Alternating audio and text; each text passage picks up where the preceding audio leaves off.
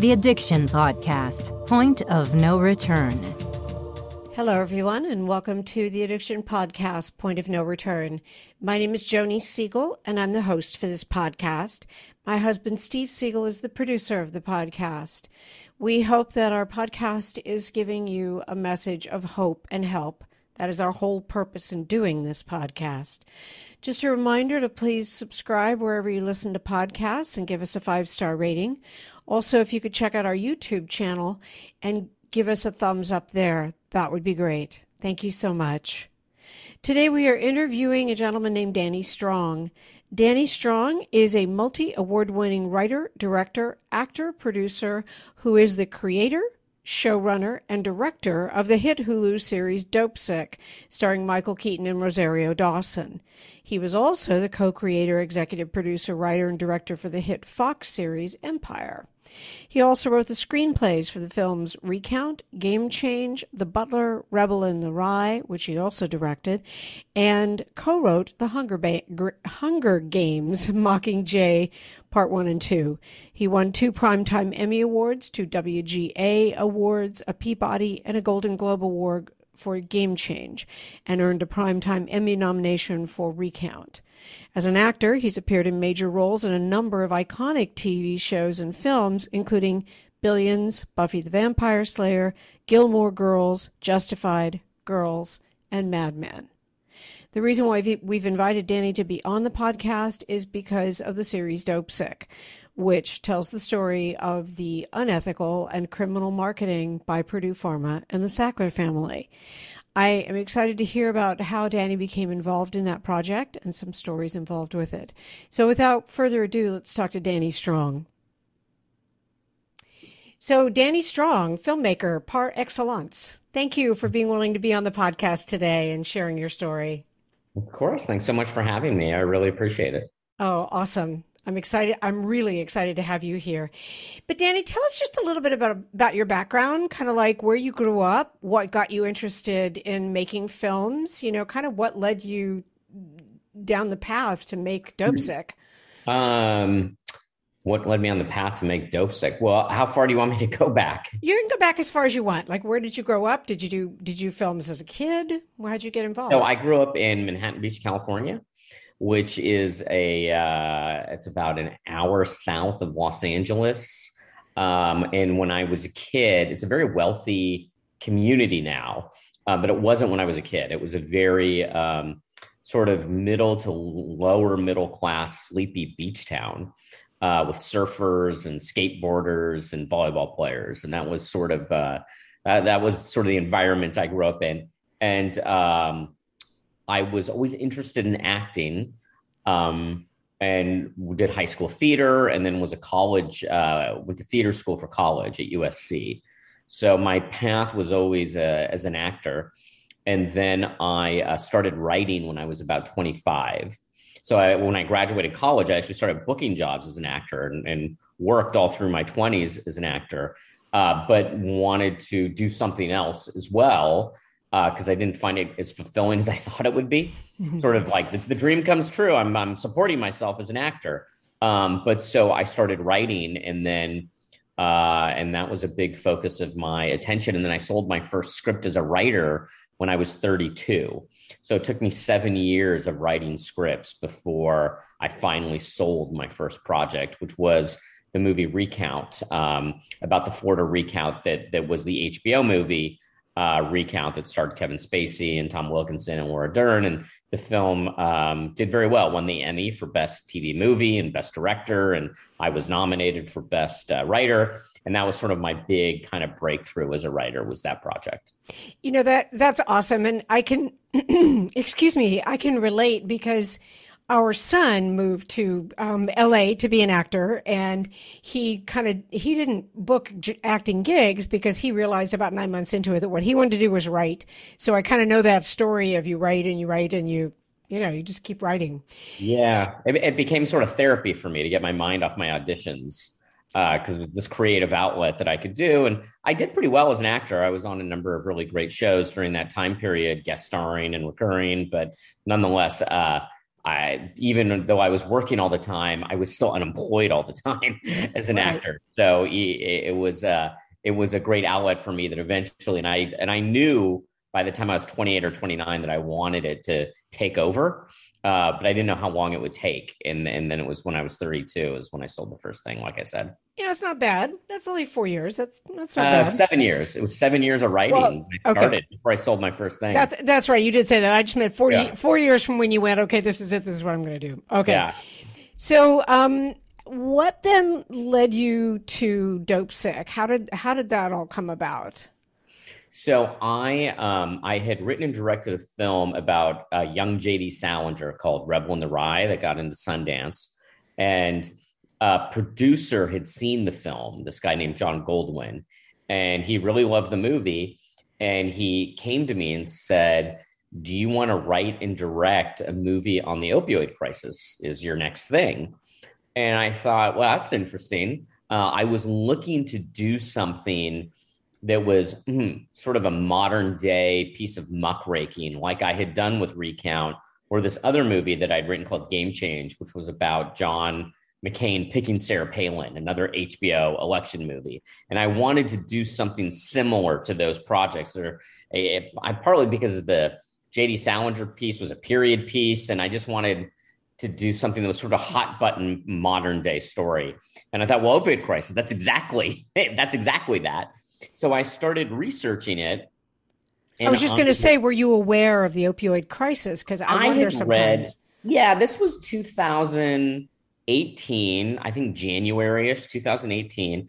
And I had read the New Yorker article on the Sacklers that Patrick Radden Keefe had written. It had really blown the story up, specifically the Sackler family's ownership of Purdue Pharma and Purdue Pharma's role in igniting the opioid crisis. So I started, and that's what he had wanted to do, John Goldwyn. He said, let's do a movie about the Sacklers. So that was how it was presented to me. So then when I started researching it, I was horrified by the actions of this company and shocked, stunned. I couldn't believe what they had did, the extent of the lies, the extent of the deception. And I also thought, I think this is a lot bigger than just the Sacklers. I thought there's so many elements to this story that I don't want to do just a story about a rich family that's running this company that's lying through their teeth, right? I thought that's one part of the story for sure and fascinating. But it seemed to me that there was an approach like the movie Traffic. And that was my idea of it in the earliest stages was, this will be like Traffic, but the opioid crisis, where we're going to be at all of these different levels or areas of the story. And then when I read about Rick Mountcastle's investigation and John Brownlee, the U.S. attorney, his boss, the case they brought, and that the DEA also had a case, I thought, well, that's a really great way into this story, because as an active investigation, you're now working in a genre that has crowd-pleasing qualities to it, which is a mystery, investigators looking for clues, a crime being committed. And I thought, wow, a story like this really needs that kind of engine, because the story itself of the opioid crisis and of addiction is so harrowing and awful and horrifying and depressing. And so how can this piece not get completely weighed down by that? Because no one would make it, right? So how can you do that story and tell that story, but not make it, how can there be another engine in there that can have some kind of entertainment value as well? And I thought, okay, well, I could do it as a thriller. And what's great about that sort of way to do it is that what these investigators are exposing are the crimes of Purdue Pharma. So it's a great way to indict the company that created the opioid crisis by showing the investigators, uncovering how they did it. And then I thought, well, but we have to have the victims as well, and just tell that story. So then I thought, okay, well, that's where I came up with the whole Traffic approach. Like I said, it was like, okay, so we'll have the victims, we'll have the investigators, we'll have Purdue Pharma.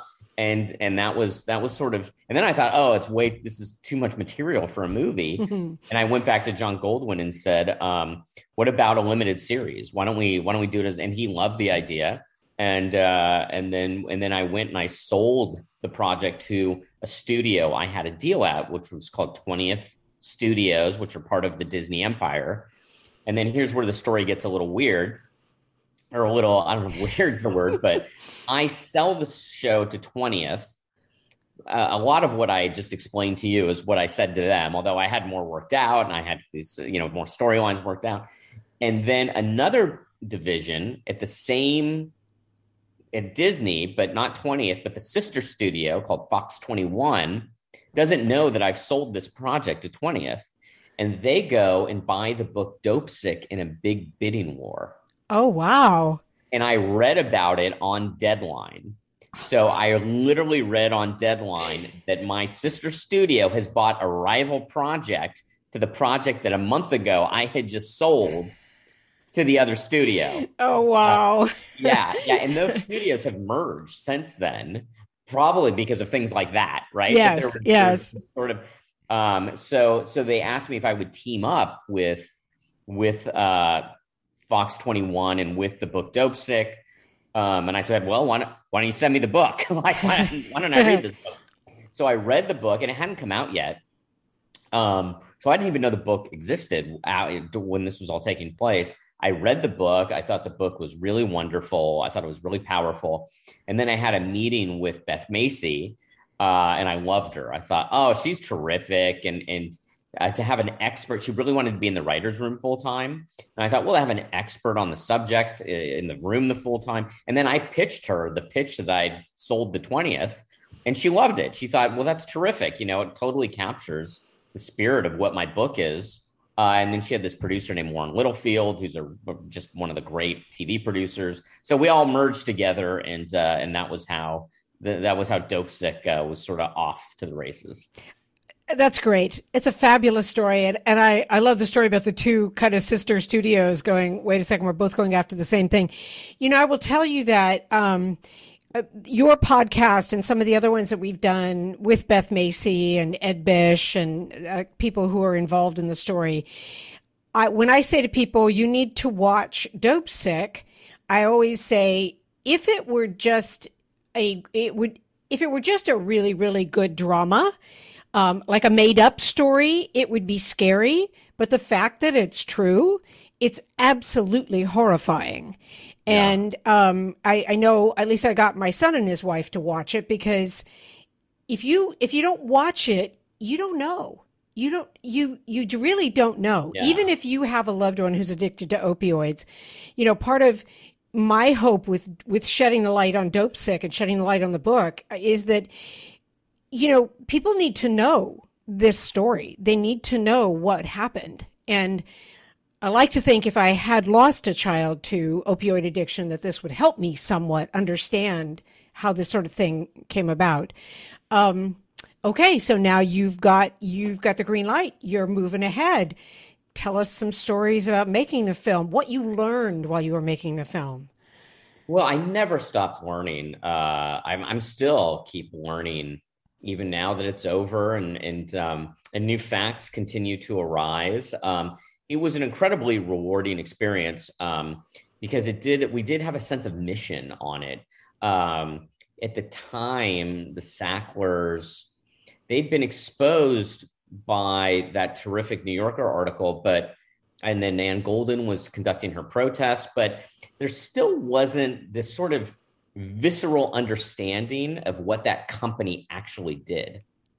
And there was a sense of, we're going to give them the trial that they never got, that they've gotten away with this, but we're going to show people what actually happened. But then there were some other, just as important missions behind the piece, to redefine the sort of general understanding of opioid addiction, where people view it as a moral weakness, as opposed to, no, these people's brains have been hijacked, literally hijacked, and they cannot live without it, or they're in so much pain, they think they're going to die. Yep. And they will turn their back on everything in their life to not experience that pain. And that's the word dopesick, right? That's where the word dopesick comes from. Yep. That's why I love the title so much, because it captures what this truly is at its core.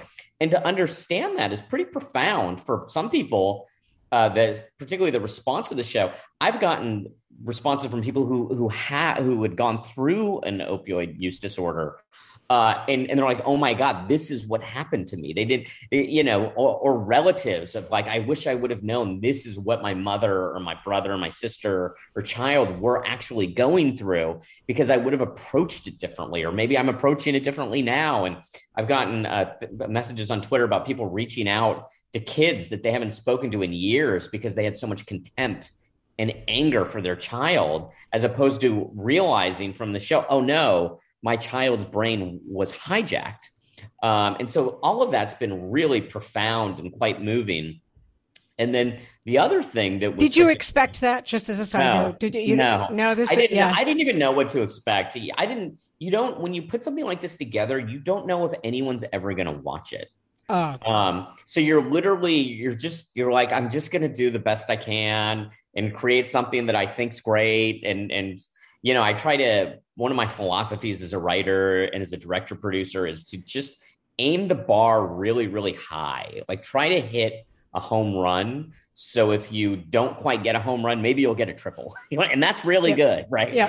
It's always sort of how I approach things and that's by, over the years, by approaching things where I didn't have a high bar, where I was trying to hit a double and I didn't even get to first base, and it's very unrewarding. So it's sort of like aim big.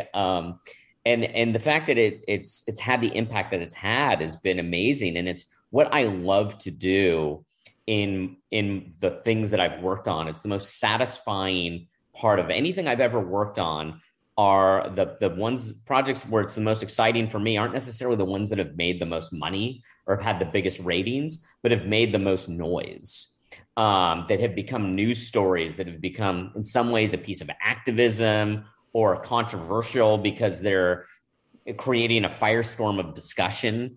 I love that. That is literally the most exciting thing for me. And Dopesick has done it in a way of as big as anything I've ever worked on, of the nonstop news stories about it, and just those messages that I was talking about of how it's changed people's lives has been so profound and moving and rewarding on so many different levels. I really applaud you, Danny. I do. Oh, thank you. And it's obvious when there's a series like that is as impactful as it is, that you were just all about the money. It's very obvious with what you were doing. I think that's what really makes a filmmaker successful, is when they're doing it because it's something that they're passionate about. It's why we do the podcast, because we're passionate about this subject. Yeah. And another thing, and believe me, I never get critical in these things because I don't want to, but I know that at least one person that had emailed me and said something like, it's, the Dopesick is dramatized or whatever, or it's not like, it's not a documentary. And here is my response to that, Danny.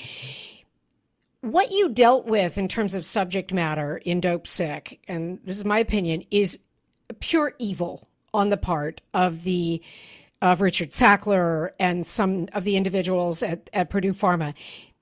People can't confront that. Okay.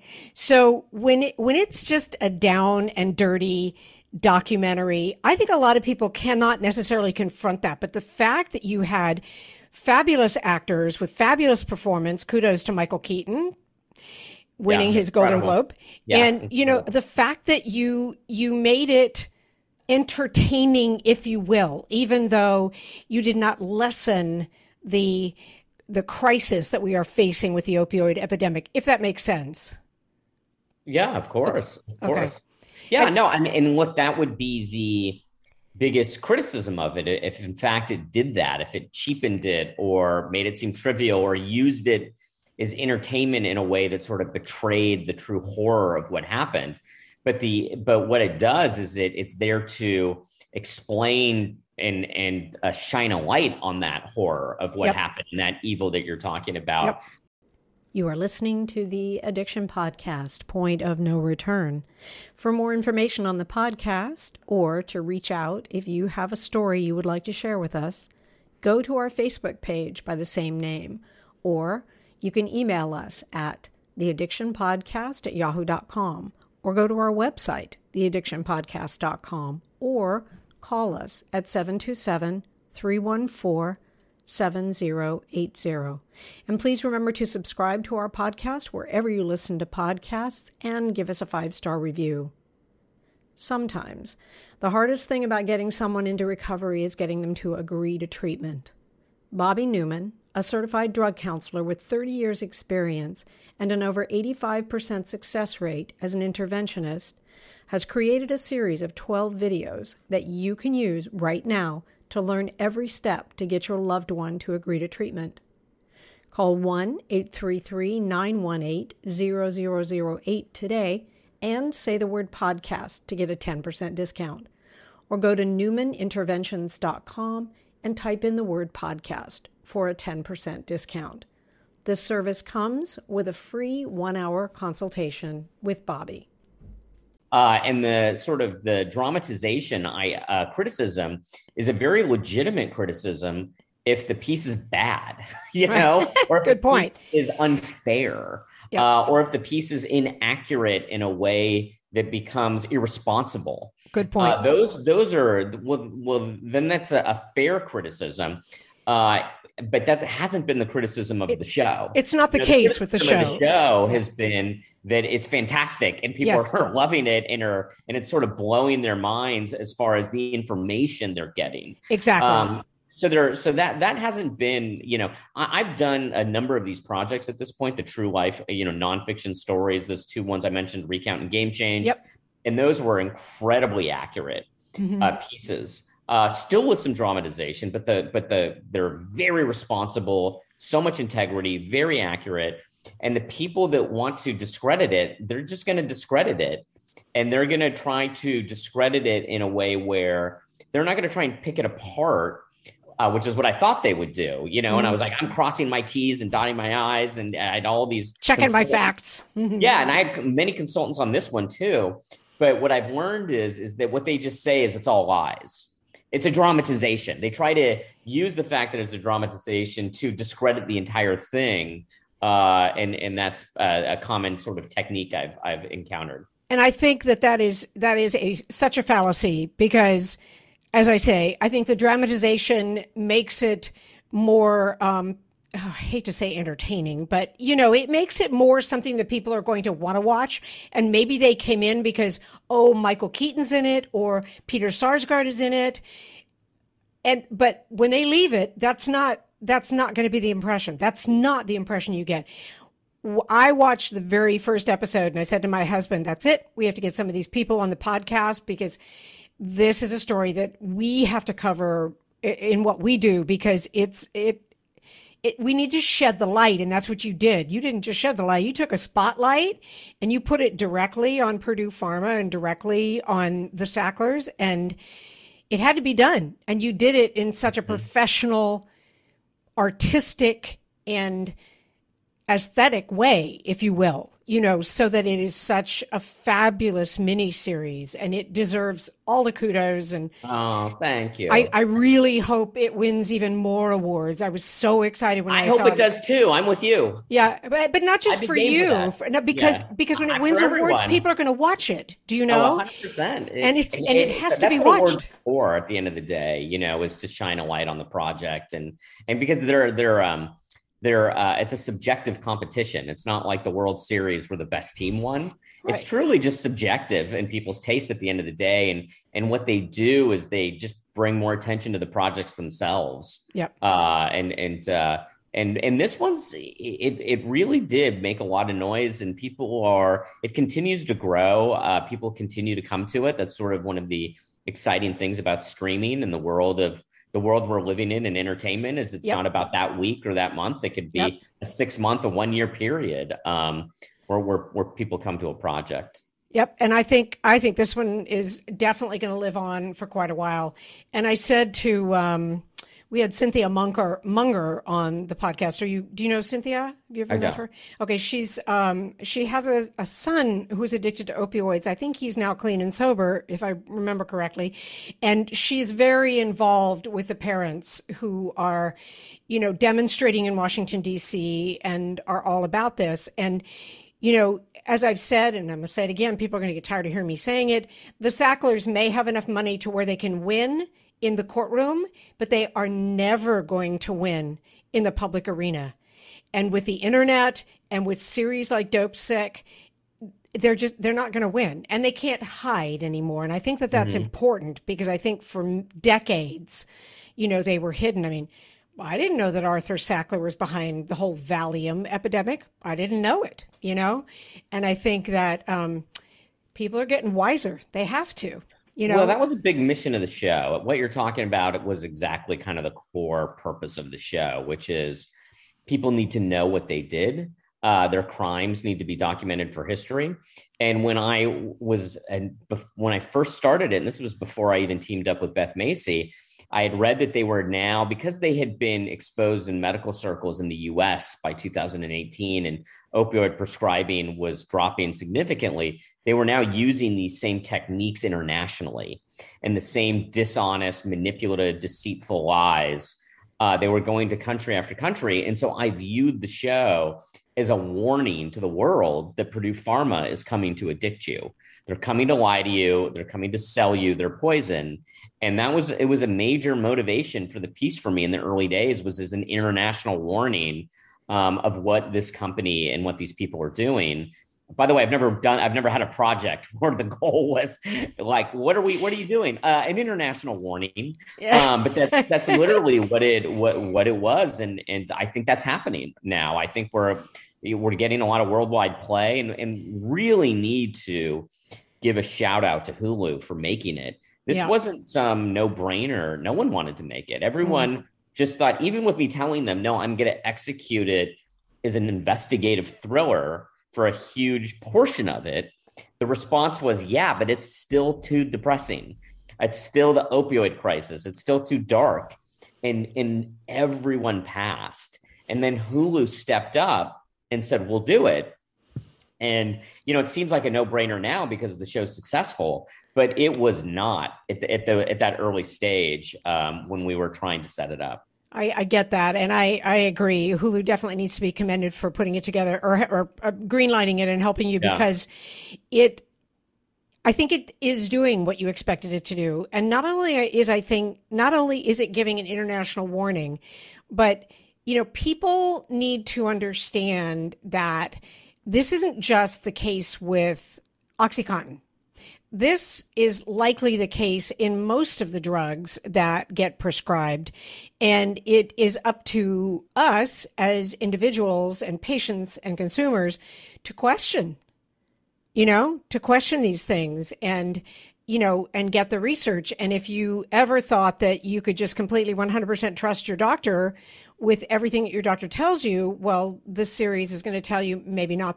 Maybe that's not such a good idea.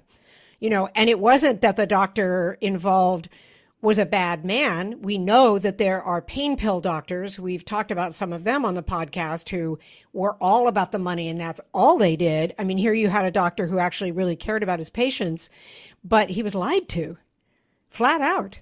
Yeah. Yeah. The whole thing, I think the perception of it pre-Dopesick or other types of, stuff that's come out like this was that it was fueled by, Purdue Pharma lying, but also these dishonest pill mills, and that we have the opioid crisis because of these dishonest pill mills. Now, they certainly were a part of it, but there was way more prescribing by doctors who thought that they were doing the right thing, that was more prevalent than the pill mills. And a lot of pill mills were shut down. A lot of people went to prison over it. But there were an enormous number of doctors that just believed what they were sold by Purdue.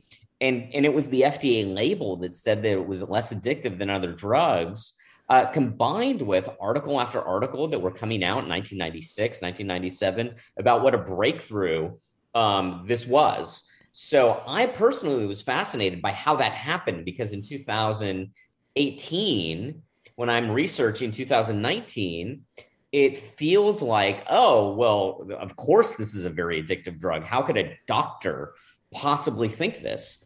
And then when you start to peel the layers back, and then you see the level of deception and manipulation, by having independent pain organizations, being quoted in articles when in fact they weren't independent. They were financed by Purdue Pharma, and that It was almost like an elaborate shell game that worked its way all the way to the highest levels of the U.S. government. It's a level of deception, and it's diabolical, and it's unbelievable how successful it was.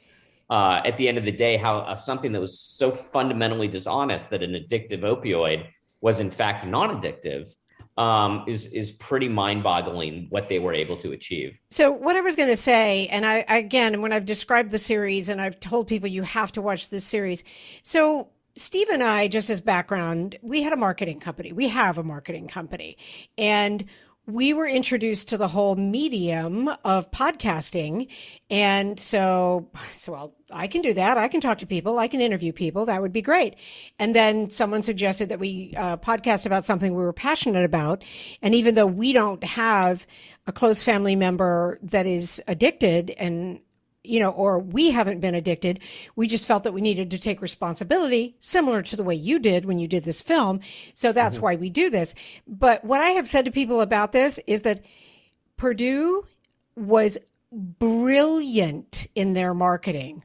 OMG. Creating pain associations, like you said. Getting the guy who said, it's pseudo addiction, and the solution for pseudo addiction is to up the dose. I mean, it's so diabolical, but it's brilliant. It's just, anyway. Well, scary. That was why I wanted to show a flashback of Arthur Sackler testifying before the Kefauver Committee in 1962. To show, no, this is the family business. They've been doing this for decades. Yep. And in fact, it was all created by the famous uncle who's not even alive during their launch of OxyContin.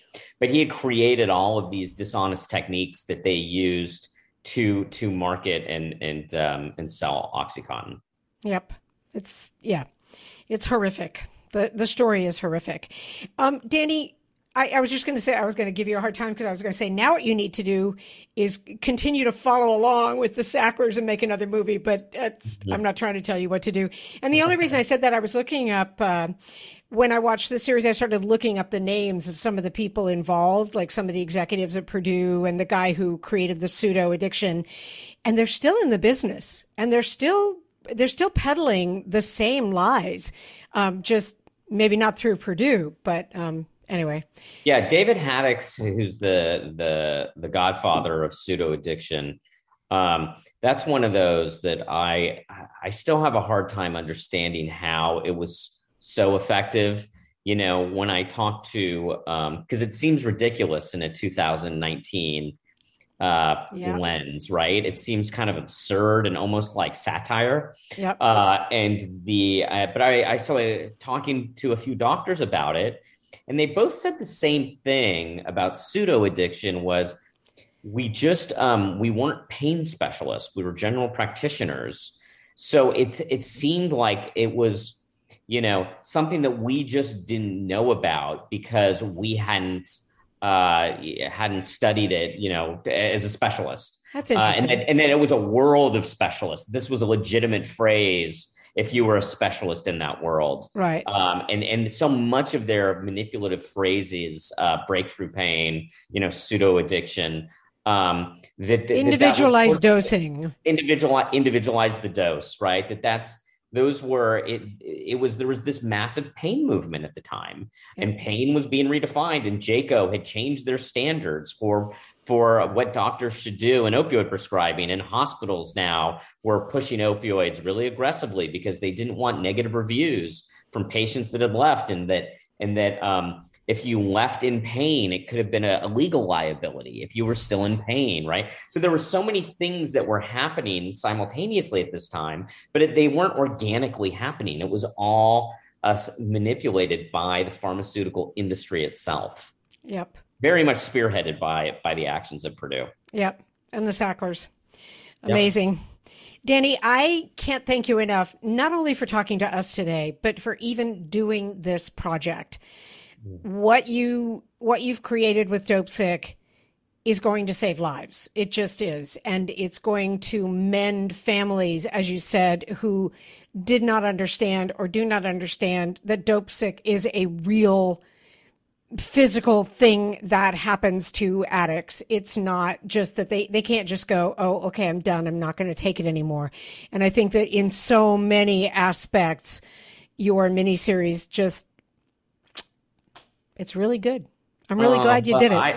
I really appreciate you saying that. And for me, it's certainly been one of the most rewarding things I've ever worked on. And I'm really proud of the piece, and I'm really proud of the entire company of people that came together to make it. There's so many people that were involved, and Hulu for financing it when no one else would. You're a rock star, Danny. I mean, really. And you've got to be in demand now and super busy. And I cannot thank you enough for being willing to talk to us today, because this is such an important aspect of the whole addiction pandemic. Thank you. Absolutely. My pleasure. And thank you for shining a light on it and on this issue with the podcast. So back at you. And we will continue. Please do. I believe this is the last interview that we have that focuses on the Hulu miniseries Dopesick, based on a book written by Beth Macy. And the miniseries is directed and created by Danny Strong, that we just heard from.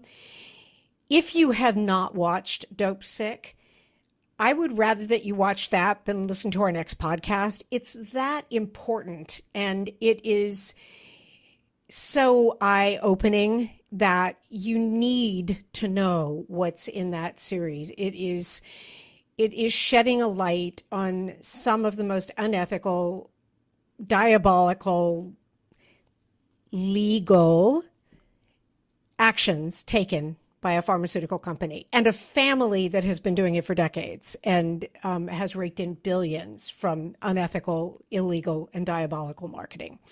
So there you go. That's Dopesick. I will give you my pitch once again. If you or someone you know needs to get into treatment, please don't wait. Please do it now. And we'll be back again next week with another interview. You have been listening to the Addiction Podcast, Point of No Return. For more information, reach out to us on Facebook or go to www.theaddictionpodcast.com. Our email is theaddictionpodcast@yahoo.com.